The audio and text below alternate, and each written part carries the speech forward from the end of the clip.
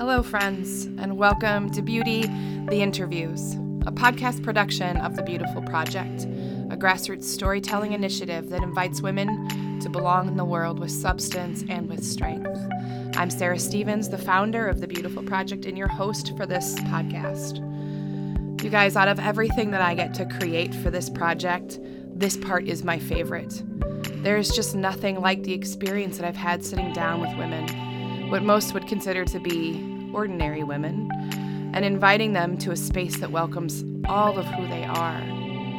These women in these interviews, they are so raw and so vulnerable and so honest, and they are anything but ordinary.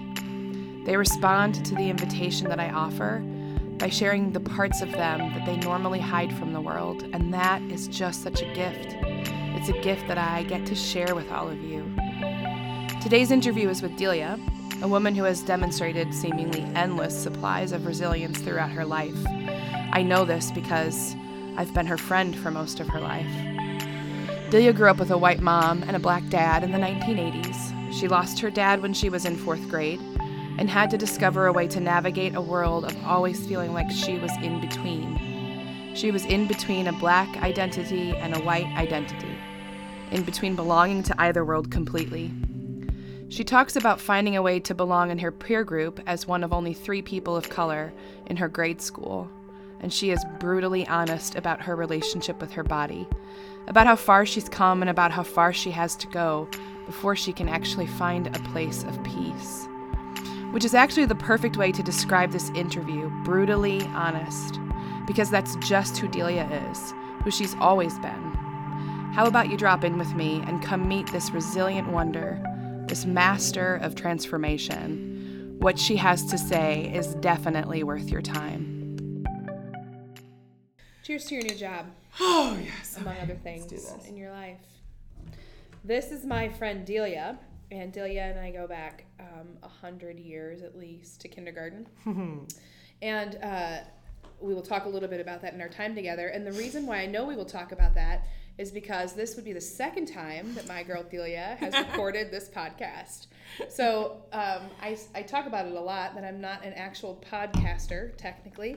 So when Delia and I decided to do an interview, she was like, hey, let's go to some place where I can just get comfortable. And so we went to this great little tea and wine lounge Sunday morning. We were all alone. The woman unlocked the door. We were alone. Yeah, we were and VIP. Then some woman comes into this establishment and she just starts screaming in the background. I mean, listen, she was trying to steal our thunder. She was. 45 minutes of this woman screaming in the background. And because I am an amateur podcaster, I could do nothing about the fact that the entire interview is like Delia running at one track and then the background screamer running behind her. Trying to steal my thunder. Correct. Yeah. So we've done this once, which means that you're just going to get some pretty amazing awesomeness in the next 45 minutes. So Delia, welcome. Thank you. Thank you. I'm excited. Me too. So, and I actually have done a few interviews since we talked, so I have sort of a flow going now.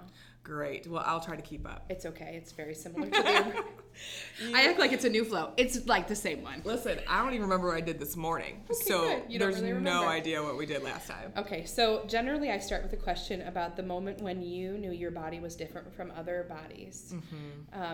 I do this because, especially for women, it tends to be usually a pretty distinct memory. It's often a painful memory, and it's usually accompanied by some message about either beauty or your body's shape or size, or just your general physical impression on the world. And so I like to start with that question. It's yours. The stage is yours. The microphone is yours. Tell me about the first time that you knew your body was different from other bodies. Yeah. So, wow. It's interesting because since it's a podcast, you can't see me. But a well-known secret is that I am brown. Yes, you are. Yeah, I am my brown skin, as India Ari says. And my mom is white, blonde hair, hazel eyes, everything that you would think of as a tall, blonde, white woman with this little caramel afro baby with braids, right? So my father was black. He passed away when I was younger, and he was really into bowling. And he had this idea that he thought I should be a bowler. Well, I mean, I'm not the most athletic person in the world, but I thought, okay, I can bowl. I think I was probably like 7 or 8 years old, and he got me all this gear, right? My own ball with my name on it and all these things. And so I bring this form home, and it's for this 4-H bowling team. And my mom, I say, I'm going to fill this out. So I fill this out with my pencil, my fat pencil, I'm sure. And you remember those? Oh, I loved it. I got mad at John O'Hearn once in kindergarten because he had skinny pencils and I had fat pencils, and I just thought he was totally breaking the rules. But anyway, I digress. So I bring this form home and I fill this out. And in the part where it says your race, I put that I'm Caucasian. And she's like looking it over, and she gets to that part and she's like, oh, honey, no. And I'm like, what? And so she has to explain to me that I'm not white, right? Because you look at your mom and you're like, this is what I look like, right? Because you don't see what other people see because you just see yourself in your mom. Yep. So I remember going up to my room, and I had this dresser that was like that fake veneer wood with like the gold applique because it was 1985. Excuse me. And I look in the mirror next to my Smurf statues and my cat lamp, and I'm staring at myself. And remember, I had this really big hair, and it was natural, and it was long, and it was thick. And my sisters used to beat me with this black comb to get me to let them comb my hair. And my mom would wrangle my hair into these pigtails. And they had these multicolored bobbles. Yeah. Remember from the 80s? I do. Yeah, the plastic. Yeah, these bobbles. And then they would be this crazy big fat braid. And then they would be held together with a wing and a prayer and a plastic barrette. And they never matched. And I remember standing in the mirror, and I noticed that my nose was wider than hers, and my lips were bigger, and my hair was nuts. It was black and curly and frizzy and rough and coarse and super long. And when my hair was not wrangled in those ponytails, it was so wide that it went out past my shoulders and down the middle of my back. And I remember seeing myself for the first time. And for me, it was like, well, where have I been? Why didn't I see this before? It was like somebody took my glasses off, and I kind of rubbed my eyes, put my glasses back on, and the world was a little bit brighter. So, that was the moment that I remember being different and looking different. And then, of course, as we get into today, I'm sure we'll talk about how it shaped the way I see myself and the way I compare myself and how others might see me. You said so many things there that are super important to me. So I want to start with least important and move to most. So this project, it's really important to me that I'm intentional about the interviews that I select. I'm not completely disinterested in the cisgendered, white, straight, thin person. I'm not disinterested in that story. There is a story there often that I discount, actually, because I've spent most of my life in a fat body, so I always assume that other bodies... I'm always on the lookout for the marginalized body. Right? Yeah. So I don't intend to communicate that I am disinterested in that narrative, because I think that's actually part of my own bias. So I want to say that. But as a result of the fact that I'm really focused in on marginalized bodies, I've already done a disproportionate number of interviews with brown women, right? Because I'm like, the white story is the dominant narrative. I'm like, yeah, Right. So the black girl hair thing, I hear it. I've heard it every single time. My God. So I just posted an interview last week with one of the models from the Beautiful Project, and she's growing her hair out for the first time. And she was like, she talked about being a child and how Sundays, like, she would sit in a chair with a hot comb, and her mom would just singe her scalp, and her hair would be straight for the entire week. And how this long, flowing, straight hair, the European standard, was like, it was a sign of, there was virtue in that. Absolutely. So... Well, let me ask a couple of questions. The first is, you would say that is a similar experience for you, that the black girl hair thing is like a thing. So listen, here's the craziness of that. For me, as a mixed girl, I have mixed girl hair. Oh. It's a whole other facet of this phenomena, right? Right. So I have, and there's, okay, let me just back up. My children are mixed as well. Yep. And they have white girl hair. Oh, they do, yeah. And so I have said to them many a time, you don't know how lucky you are. Oh. I know. Did I just blow your mind? So let me just... Lucky because they have white girl hair. Yes. Oh, God. Okay. I know, yeah. right? Yeah. So my hair, I am mixed. And so my hair is a mixture of black hair and white hair. And so what's crazy about it is I can straighten my hair to a way that the texture feels like your hair. Mm-hmm. It might be shiny like your hair. It may lay like your hair. Or I can not straighten it and my hair can be as coarse or kinky as the next girl. But there is a difference between a woman who is 100% black and me who's mixed. My hair will never compare. And let me tell you, there are amazing, beautiful, full heads of natural hair that I will never be able to achieve because of the DNA of who I am. Is that like being in between sense? Is that not a metaphor for a lot of it for you? Girl, if I had a nickel for every time I've had someone say to me, you're not black enough, or you're trying too hard to fit in with the white, or you don't sound black, I'm telling you, I would be a millionaire. It's crazy to me. But that's just the world I live in, right? So I'm always in that in-between space. Yep. And that's okay because I'm comfortable there and I have been there my whole life and I've figured out how to make it work for me. Yeah, you have. Which ultimately is, I think, the resilience piece. It's one of my favorite things about your story, but I don't want to steal all the thunder there. Yeah. So you said something else that I think is, to layer on top of that, you said, and you said it quickly, but I want to freeze it. You said, because we see ourselves in our mom. We see ourselves in our mom. So I, part of this project is the love letters, where I want women to write love letters to their daughters' bodies. This is really important to me because there is an instinct in me that tells me that our lineage, these stories, these shrinking stories, they're connected to our mamas, and it was connected to their mamas, and we've just been passing them down to each other. And as you know, I'd like to write a new narrative, but I would assume there was some grief in the moment of, you said you rubbed your eyes and like the world was a little bit brighter. So tell me what you did with the realization that you still saw yourself in your mom, because I've noticed you still definitely affirm that. Right. But then what did you do with the fact that you look totally different than she does?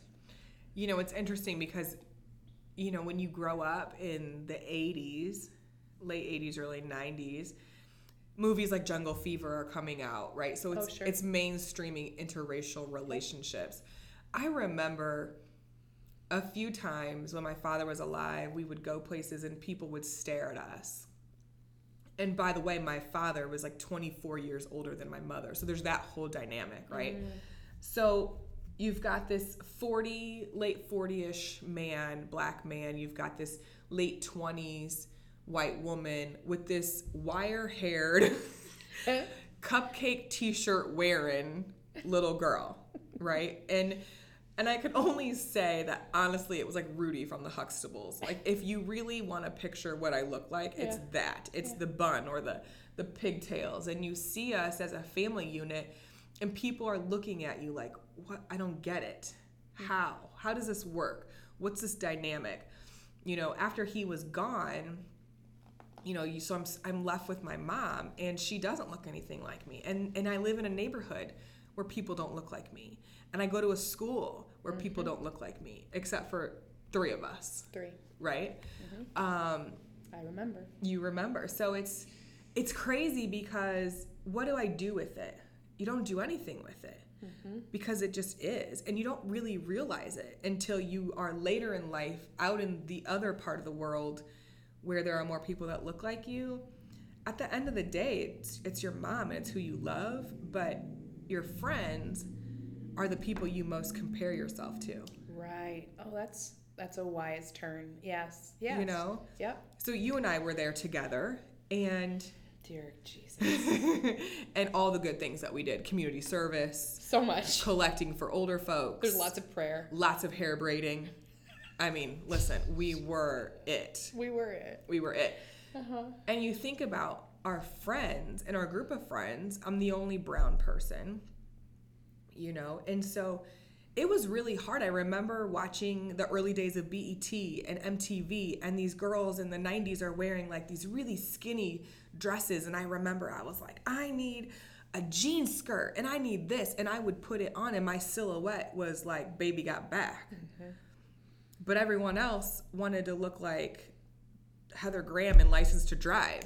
Yeah. God, I miss Corey Haim. I mean, but that's neither here nor there. Someone else was recently talking about Kelly Kapowski, and I was like, Thank you. I was Lisa Turtle. You were Lisa Turtle. I was Lisa Turtle. Girl, I just had a moment. Do you remember? I remember Lisa Turtle.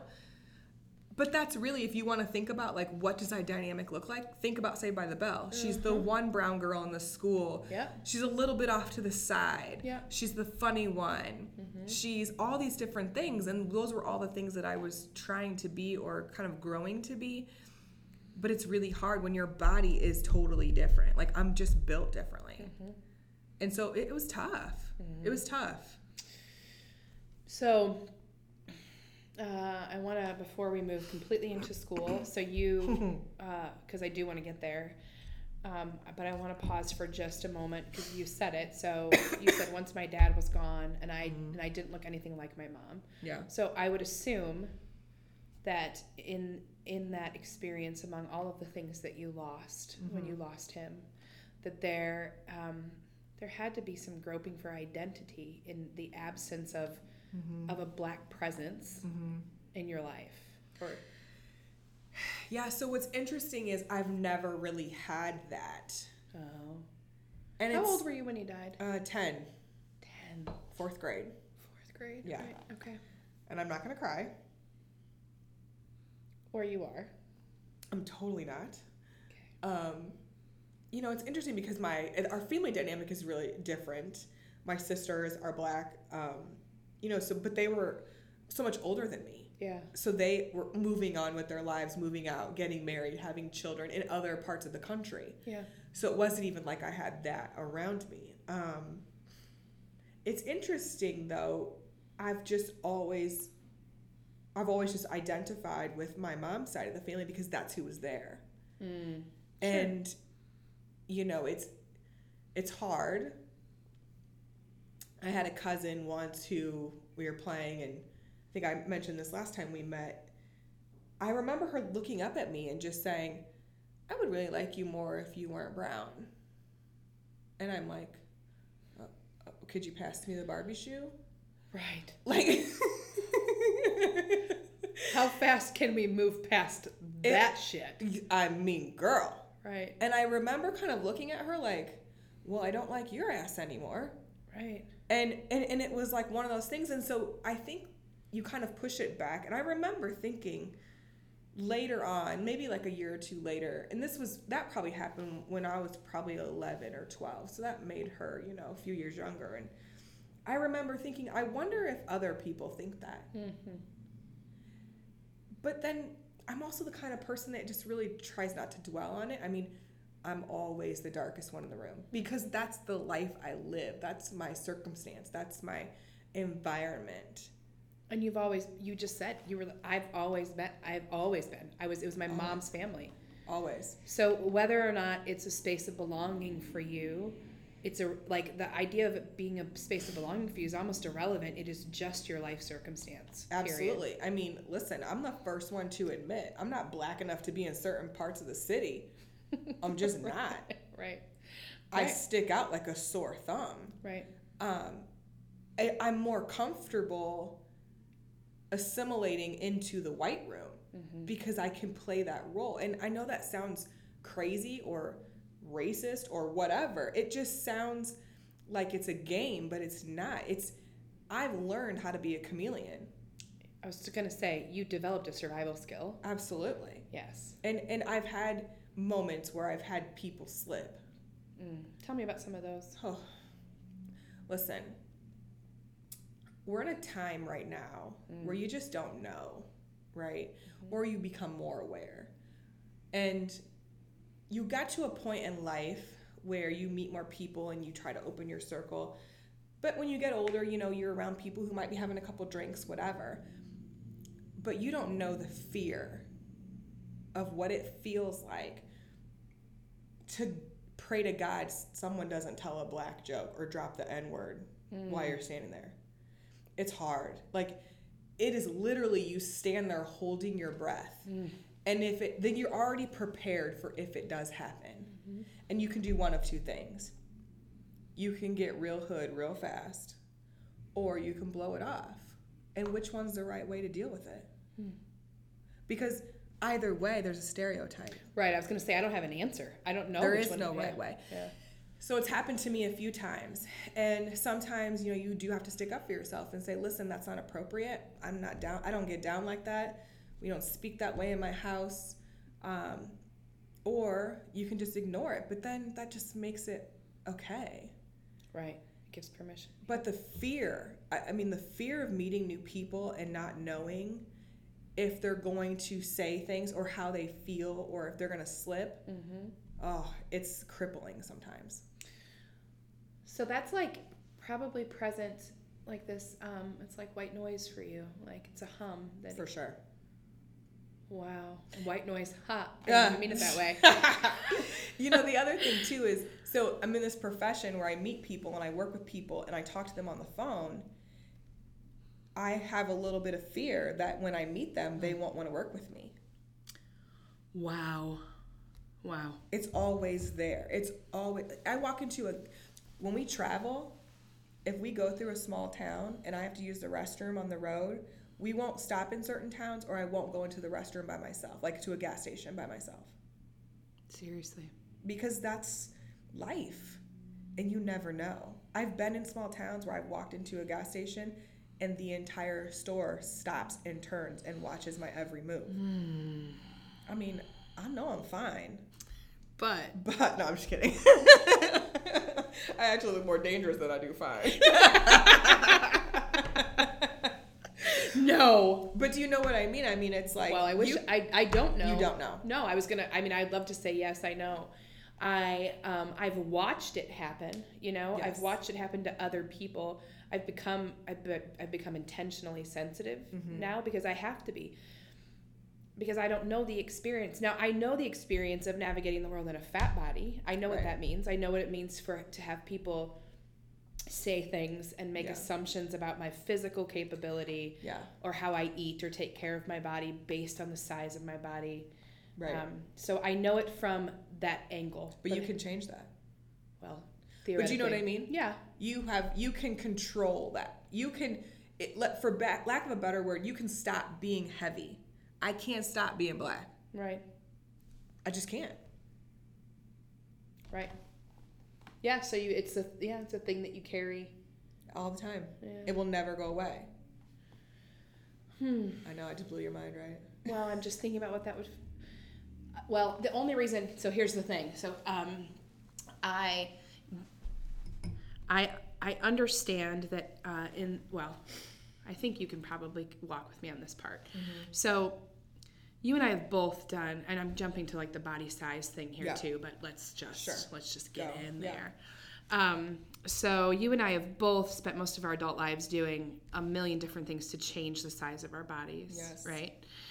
I've not just adult life. I've done it my whole life in my memory of living. Name the thing. I've done it. I've had relative or short-lived success. Air quotes for the podcast audience. For sure. And now I'm 40 and I'm here and I know things about the way that I treat my body, and I know that I I consistently move it in ways that are joyful and fulfilling to me. And sometimes that's difficult to do, but I'm still doing that. I know that I'm about 80% of the time making choices about food that are nourishing to me. I'm trying to actually discover a relationship with food instead of a control and manipulation relationship, because that's what my whole life has been. I've been afraid of it. And then if I'm not controlling it rigidly, then what will it mean? And the truth is that all of that obsession has led me to this body. Right. And so I've spent a lifetime distracted by my actual purpose in the world because I've been busy counting carbs or calories or things. Right. And so I'm not saying that it's not important to be good to you, you know? So the point I'm trying to get to is that I'm not saying that our weight is not able to be manipulated by our behavior. It can. But in a sustainable way, after you've done 20 years of damage to your metabolism by restricting and binging and all the things that we've done, the reality is I sat with an endocrinologist 6 months ago who told me that the likelihood that I would probably have to live on 400 to 600 calories a day for the rest of my life in order to have a normal BMI. Oh my God. In which case I said, I don't care then. I mean, I'm not kidding. Like, I will continue to be well. Right. I'm not living like that. No. So, yes, weight can be influenced by our behavior. You're right. But it is not a linear. If it were linear, you and I would both be super thin because that's what we wanted. Truth. That's what we wanted. Truth. Neither one of us are weak-willed human beings. No. We're strong. We're all carrying the weight of the world, right? So yeah. So I just I am not equating weight and race, because I understand what you're saying. You're like, nothing ever changes about this. I'm always going to be this color regardless. Yes. So I'm not equating the two, but I think it's important as we move to the idea about body size and shape that if it were linear or an equation, I mean, I swear to sweet Christ, if one more person says calories in, calories out, I'm gonna stab a motherfucker. With a calorie. Because I have a few. Girl. But not very many, because I gotta be watching them. Yes. So that's my non-linear weight equation thing, that if it were that simple, we would all be thin. So tell me about, so race impacts your notion of belonging. Yeah. I don't want to move over the school thing either, though, because you were, to your point, one of 3 people in our class who was not white. Was not white. You're right. And on top of that, we're in a Catholic school, a one-section school. Well, I was, and then met up with you later in 5th grade-ish. I mean, so literally we're going to school with 60 kids in each class. Yeah. And it's so crazy. I mean, I remember, I think last time we spoke, we talked about hair, right? So we were just talking about hair earlier, and I have mixed hair. But mixed hair doesn't know that swim class is coming. Mm-hmm. And all of my beautiful white friends with their long blonde hair can throw it in a ponytail with a scrunchie. I go to swim class, and I'm floating on my afro. Okay? And I get done with this swim class, and, by noon, my hair is as big as the doorway. Mm-hmm. Because, first of all, I have a white mom who can't braid. My sisters don't live there anymore.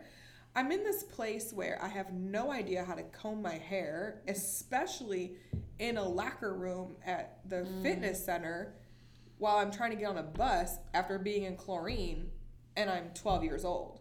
So I get back to school, and those were the weeks where you just feel even more different. Never mind the fact that I'm sure everyone was stressing over being in a swimsuit.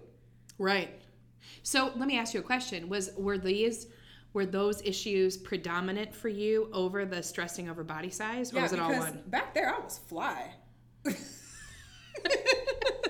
You're like, I didn't care. I was fly. Yeah. I mean, listen, I had a bubble butt, a small waist, thighs that looked athletic, what I now know as athletic arms, but my hair was the issue. Yeah. My hair was as big as a house. It could not be tamed. It was a bad cut. It was a series of terrible decisions that just took difficult life choices. Girl, I'm in therapy over my hair. Oh, I mean, when you think about it, really, even today, if you and I were to go swimming, mine would be a whole thing. Yeah. You could wrangle your curls with a rubber band. Mm-hmm. No, I can't do that, because when it dries, it's going to grow. You know, like those sponges or washcloths you put in water, and they're like a packet, and then they blow up in the bowl of water. Yeah. That's what my hair does. And so when you don't look like everyone else, or when you have to sit in class for the rest of the day in front of so-and-so, and he's making jokes because he can't see around your big old hair, and you're 12, and you have braces, and you're going through puberty, now you've got boobs, and you were in a swimsuit this morning. All of that is, you become very different very quickly. How did you compensate for that? Because you couldn't have felt like you belonged. So listen, I am as funny as it gets. Yep. I'm so witty and charming. It's ridiculous. You know, I unfortunately am like, so you know, like, that there's a whole stereotype of what black women play, what roles they play in movies, right? Yeah. So think back to the Sex and the City movie where Jennifer Hudson is Carrie Bradshaw's BFF and assistant. And she's funny, and she wears cute clothes, and she shows up at the right time and says the best thing, and everyone laughs, and then she runs out. Yep. That's the role you play, right? When you don't look the same, when you're not as confident, you begin to do other things. And by the way, now, as an adult, all of that just plays into who I am and why I can do the things I can do with my personality and being a chameleon and trying my best to fit in. But professionally, it's also brought me to places where it gave me the skills I needed to be successful. Totally. I was just going to say that you've leveraged all of those skills that you developed to survive in order to succeed. Right. I mean, I do make people laugh. Yeah. Normally it's like NC-17 rated. Usually, yes. You know, riddled with F-bombs. Riddled. Because it's only funny with an F-bomb. Yeah. However, no, it's pretty funny. But you learn how to kind of take these situations and turn them into humor, because not only does it make you feel better, but it disarms you. Yes. So you're not threatened by me. Yeah. I mean, and that's probably why I've been able to do the things I've been able to do professionally, because typically I'm not threatening. I'm like a ninja. I'll take your job. You just won't see it coming. Because you're going to be laughing. Right. While I take your job. Right. Yeah. That is the damn truth. Yeah. It's amazing to me when I sit with women and all of the things that we do to turn our pain into the thing that makes us like these just extraordinary human beings. I think that, now granted I'm biased in this perception, but I think that women have a particular skill for transformation. For sure. I think we have just honed this ability to go, oh, that hurt me? Watch me use it to live now. Yes. I'm sorry. Did you think that was going to, sink the ship? Yeah. Yeah, most of us do have an unwavering willingness and ability to bounce back. Yeah. And even if you're in that place in your life where you haven't bounced back yet, it's coming. It's coming. Yeah. Oh, I just got chills. It's coming because I've been through it. And I think I've said to you before, and I've said to others, I've seen failure where I fell so hard I had to tuck and roll. And I didn't know if I was going to get back up. I really didn't. I was in a place where I had lost my identity, my joy, my brain power, my confidence. Like, it was gone. I'm like, this is it for me. I've peaked. I'm done.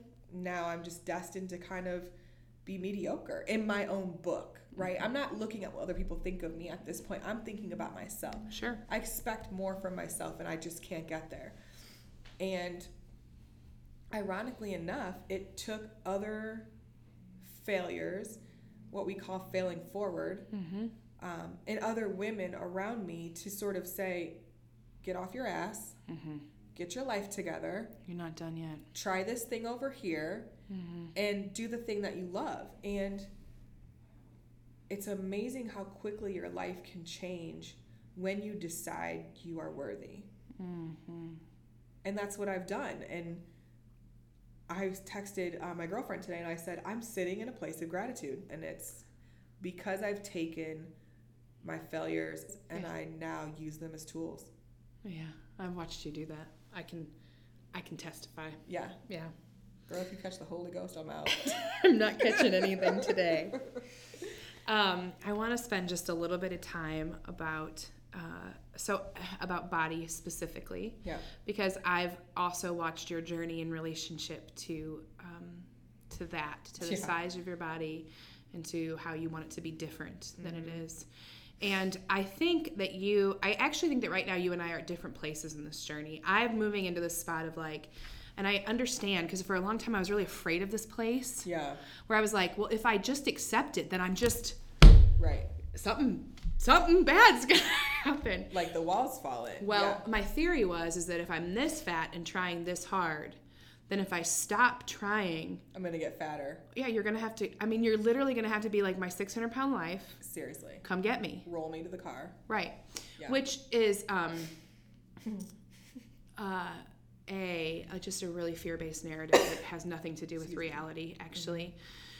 And I think this, but I don't know this for sure, but I think that you're still in a spot of understanding it in like a dualistic way, like that either I'm trying really hard, or I've given up, right, and I have abandoned all hopes of wellness and dreams. Well, let me just ask you, how many Weight Watchers points are in this glass of wine? I know exactly how many are in that glass of wine. You're talking to a girl who just signed up for Weight Watchers again. Okay? This is where I am at. 6 points, actually. Damn. 6.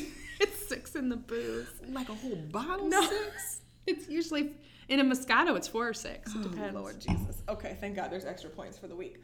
Listen, I'm in this space where I can't seem to figure out how to do it all. Yeah.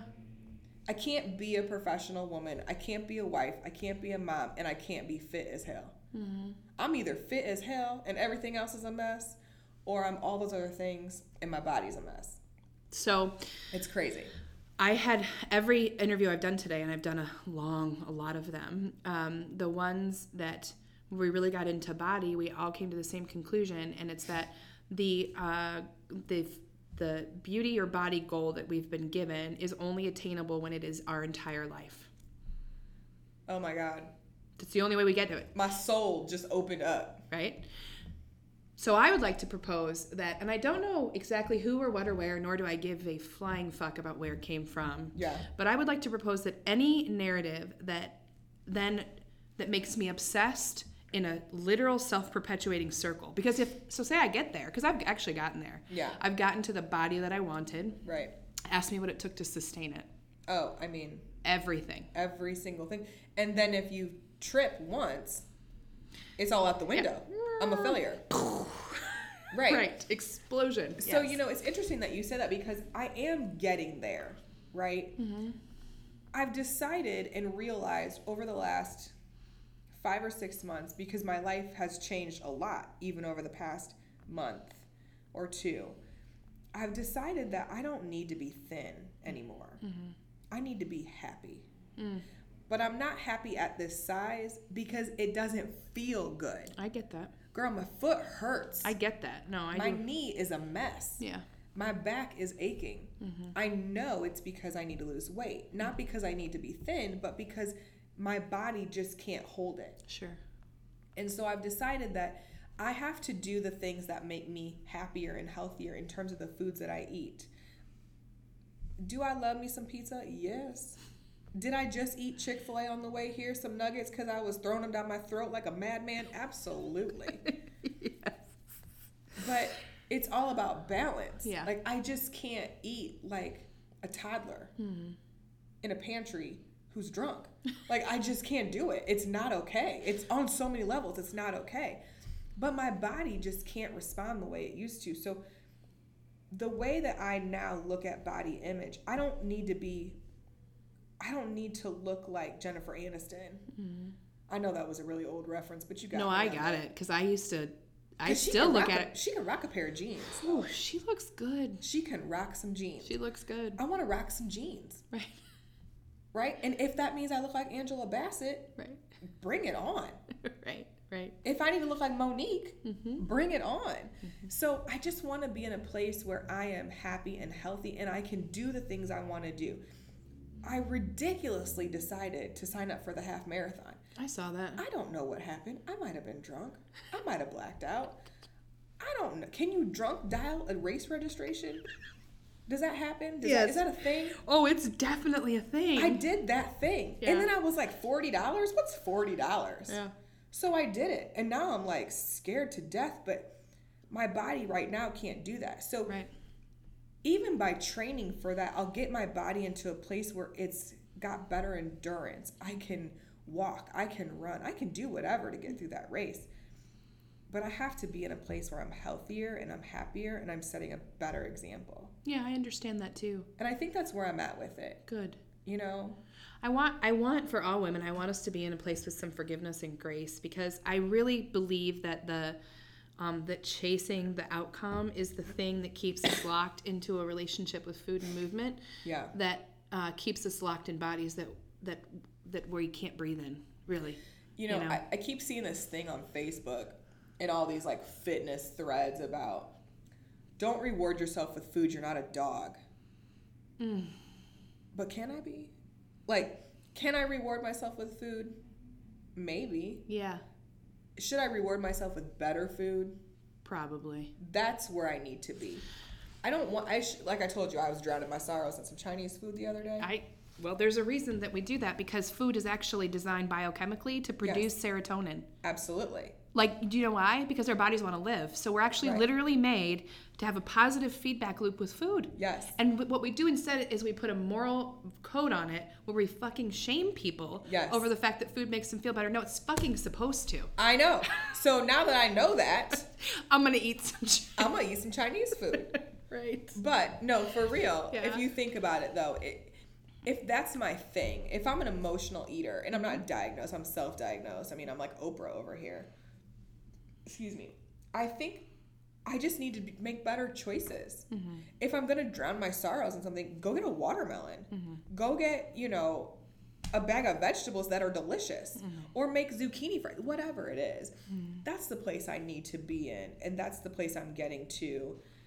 I'm no longer obsessed with being bored thin. Like I used to say, if I look like a crackhead, then I'm on my way to my goal. Because that's not fly. Well, besides that, it's not an attainable goal. It's totally not. So you've set a goal that, again, will self-perpetuate in a cycle for the rest of your life to allow you to just stay in a cycle of... And I honestly, when you think about it, I don't want my girls to think that. I don't want my girls, my daughters who are gorgeous and fit and beautiful and amazing, and the way that they look, I'm like, one of them said, Jada said the other day, my butt's so big. And I was like, girl, if I had that butt, I'd walk around naked all day. But do you ever, this is true of every single woman that I talk to. We talk, so how old's Jada? 15. Okay. So our 15-year-old body, I can guarantee that we all said something about how fat our thighs were, our butt was too big. And so I think that that's kind of my point, is that we spend our entire lives moving the bar to places that are not attainable. They're just not. They're not. We don't appreciate where we are. We don't ever. I like to, part of my sort of message when I'm motivating or being on my fitness is we need to appreciate the struggle, but we also have to appreciate the journey. Yeah. And if I was as fat now as I thought I was then, I would be fly. Like fine, beautiful, on point, whatever it is you want to call it. But now I'm like, my daughters are the most amazing looking human beings. I'm biased, clearly, because they're my children. They're stunning girls. Objectively, they're stunning. They really are. But I also love the fact that their dad is very fitness minded. And I don't mean fitness like he's trying to lose weight, but he's not. He's never been like that. He takes the time to just take care of himself. Right. And he uses his weightlifting or whatever as an outlet for stress. Where I go to the refrigerator, he goes down to the gym. And that's the shift I think you want to find in yourself. Yes. And I think I love that, and I don't think we get there by shaming ourselves into it. But shaming, it comes in so many different ways. Do you ever catch yourself looking in the mirror going, ooh, I wish my brows were a little different. Oh, my teeth aren't straight. Oh, my hair is looking crazy. Or I don't deserve that new shirt because I'm not at the goal weight. Get it now. Get the shirt now. Yes. And that's it all. It's all a form of shame. So now I'm sort of in this place where I told you I'm sitting in gratitude. Now I'm at a place where I don't care what size I am. I deserve to look nice. Yes, you do. And I deserve for people to look at me looking nice.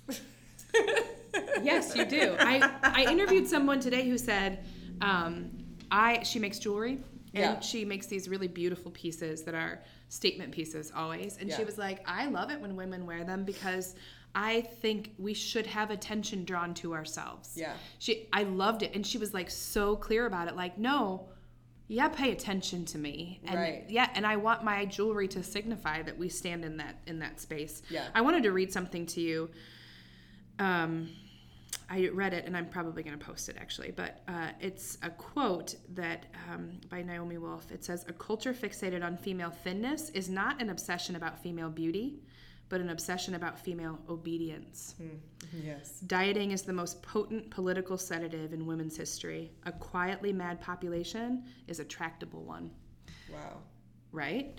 And when I read that, I was like, it was a much more poetic way to say the thing that I say about how this whole self-perpetuating circle that we've kept ourselves in. Yes. Because we are oppressors to ourselves in this too. Yes. Because you just said it, like you look in the mirror and you think, my eyebrows, my teeth. I mean, again, the bar's always moving. It's always moving. Yes. And if we're paying attention to that,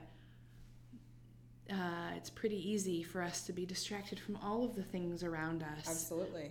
That we could leverage all those survival skills that we were talking about before, and literally change the world with that energy. You know, it's interesting that you say that, because the other day I had to go on an appointment, and I caught myself thinking, what if they don't work with me just because I need to lose 40 pounds? Mm. What if they don't work with me because I'm not as attractive as the next person? Mm. Or would I have more clients if I was more attractive?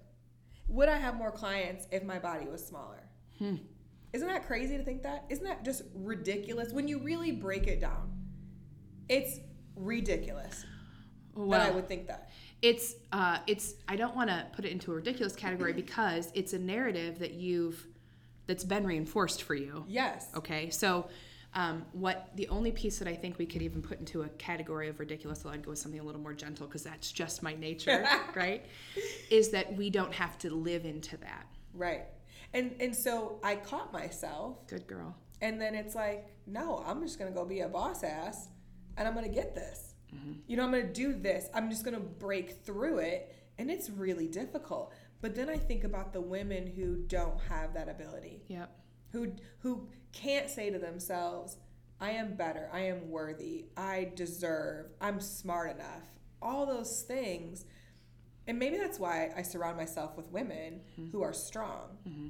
Because when I'm tripping and falling, they're already there picking me up. Yeah. Or when I am feeling like I'm not good enough, they're already piping in. Mm-hmm.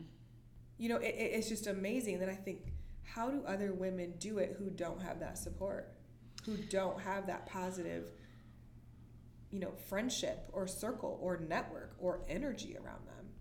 Those women are the women I think of when I make things for this project, actually, because I talk about how I'm trying to create a chorus of courage. Yeah, absolutely. Because I know that my single voice is one against this. It's like, if I could draw a cartoon, it would be like this megaphone in front of me it's like 100 times my size. Yeah. And it's blaring this one singular message. Yeah. And it's things that have something to do with an obsession about female beauty, you know?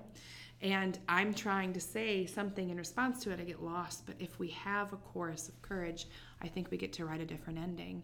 And that's important to the women who don't. We almost have an obligation, because you know, similar to you, I, in some ways, I leveraged the things that were painful for me to fortify to galvanize me. Yeah. Honestly, I've come to the place, for the most part now, that this fat body, it seems to actually be the invitation for me to do the exact thing that makes me wake up. Yeah. And so I've allowed it to galvanize me, right? I think we have an obligation to share that thing that we get from it with women who don't have the same resource available to them. It really is incredible. And, you know, you mentioned earlier that you're 40. I'm not. You're right behind me. You are right behind me. I love to just point that out because I literally have a few months left and I'm hanging on. I know you do. It's December birthday, yeah? No. August. That's right. Yeah, August 16th. I think about as we get older and our careers are growing and we're all sort of in this place where we now have this powerful network. Yep. And we're able to sort of give it back to each other and in different types of ways. And it's really, really important for me to have that voice and be authentic and be true. Mm-hmm. I mean, to sit here and sort of bare my soul, it's difficult. Yeah. Because I do have an armor around me, and it's for a number of different reasons. It's because of the way I grew up, and it's the way that I look, and it's the way that I think I should look that I don't look that way, and it's the size of my body, and it's, the failures I've seen or the jobs I've had. And I think about, if I can do anything, I want to be able to inspire people to just be their best. Yeah. And even though I'm still striving to get there. Mm-hmm. And that's the most important piece that I want really people to understand is I haven't arrived. Mm-hmm. I'm not super successful. I'm just real. Yeah. And I'll let you be real with me, and I will be real with you, and I will cry with you, and I will laugh with you. But I will also pick you up, and I hope that you'll pick me up too. Which is really probably the most honest definition of success I've heard in a long time. Yeah. Because that is. I hope so. I mean, it's really important to me that we are here for each other because there's no place in my world for anything else. Mm-hmm. Very good. You got anything else for me? For the good of the order? That's my thing. Oh. That is my statement. I didn't know that. That is my thing. Wow, for the good of the order, at the end of the day, I love to be in the in-between. Mm. I love to be in the space where I am different because I have used it as a tool and it's given me an opportunity to stand out from everyone else. Mm-hmm. I like having a little bit of mystery around who I am and then sort of coming in and being quiet and, trying to be in a place where I can impress people with my knowledge or my skills or just my ability to work with people. And that all came from always being the darkest girl in the room and owning it and loving it. And there's no better time than now to be a Black woman. That's the truth. You all are saving the rest of us right this second. We literally saved a few things this year. You have saved a few things this year. And I'm really just proud. And I'm proud to be alongside other women who represent themselves and their cultures and the lives and families that they live and lead. And I love this project, and I hope that it speaks to people in the way that I know that you intend it to. Mm-hmm. And I'm just really kind of proud to be a part of it. And like I've said, ride your coattails. Thank you. And live in your shadow. No. You are casting your own shadow, my friend, which I just adore about you. So thank you for your time. Awesome. Thank you. Yeah, for sure. All right, friends. That's it for our time with Delia. I hope you loved your time with her as much as I did. And yes, she really is the kind of person who makes you laugh constantly when you were with her. I've spent a few decades watching in awe as Delia failed so hard she had to tuck and roll, as she puts it. But what I've always been more intrigued by is the fact that Delia always gets up. Always. It's a stunning sight to take in, and I am grateful that she's let me be a witness to it. And I'm even more grateful that now she's invited all of you along for the ride. If you think you might want to hear more stories from women about their bodies, about beauty, and about belonging, make sure you subscribe to this podcast.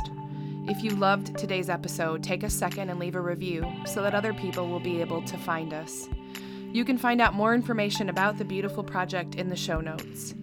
Thank you for joining us today and lending your voice to our chorus of courage as we create a world where women belong with substance and with strength. See you all soon.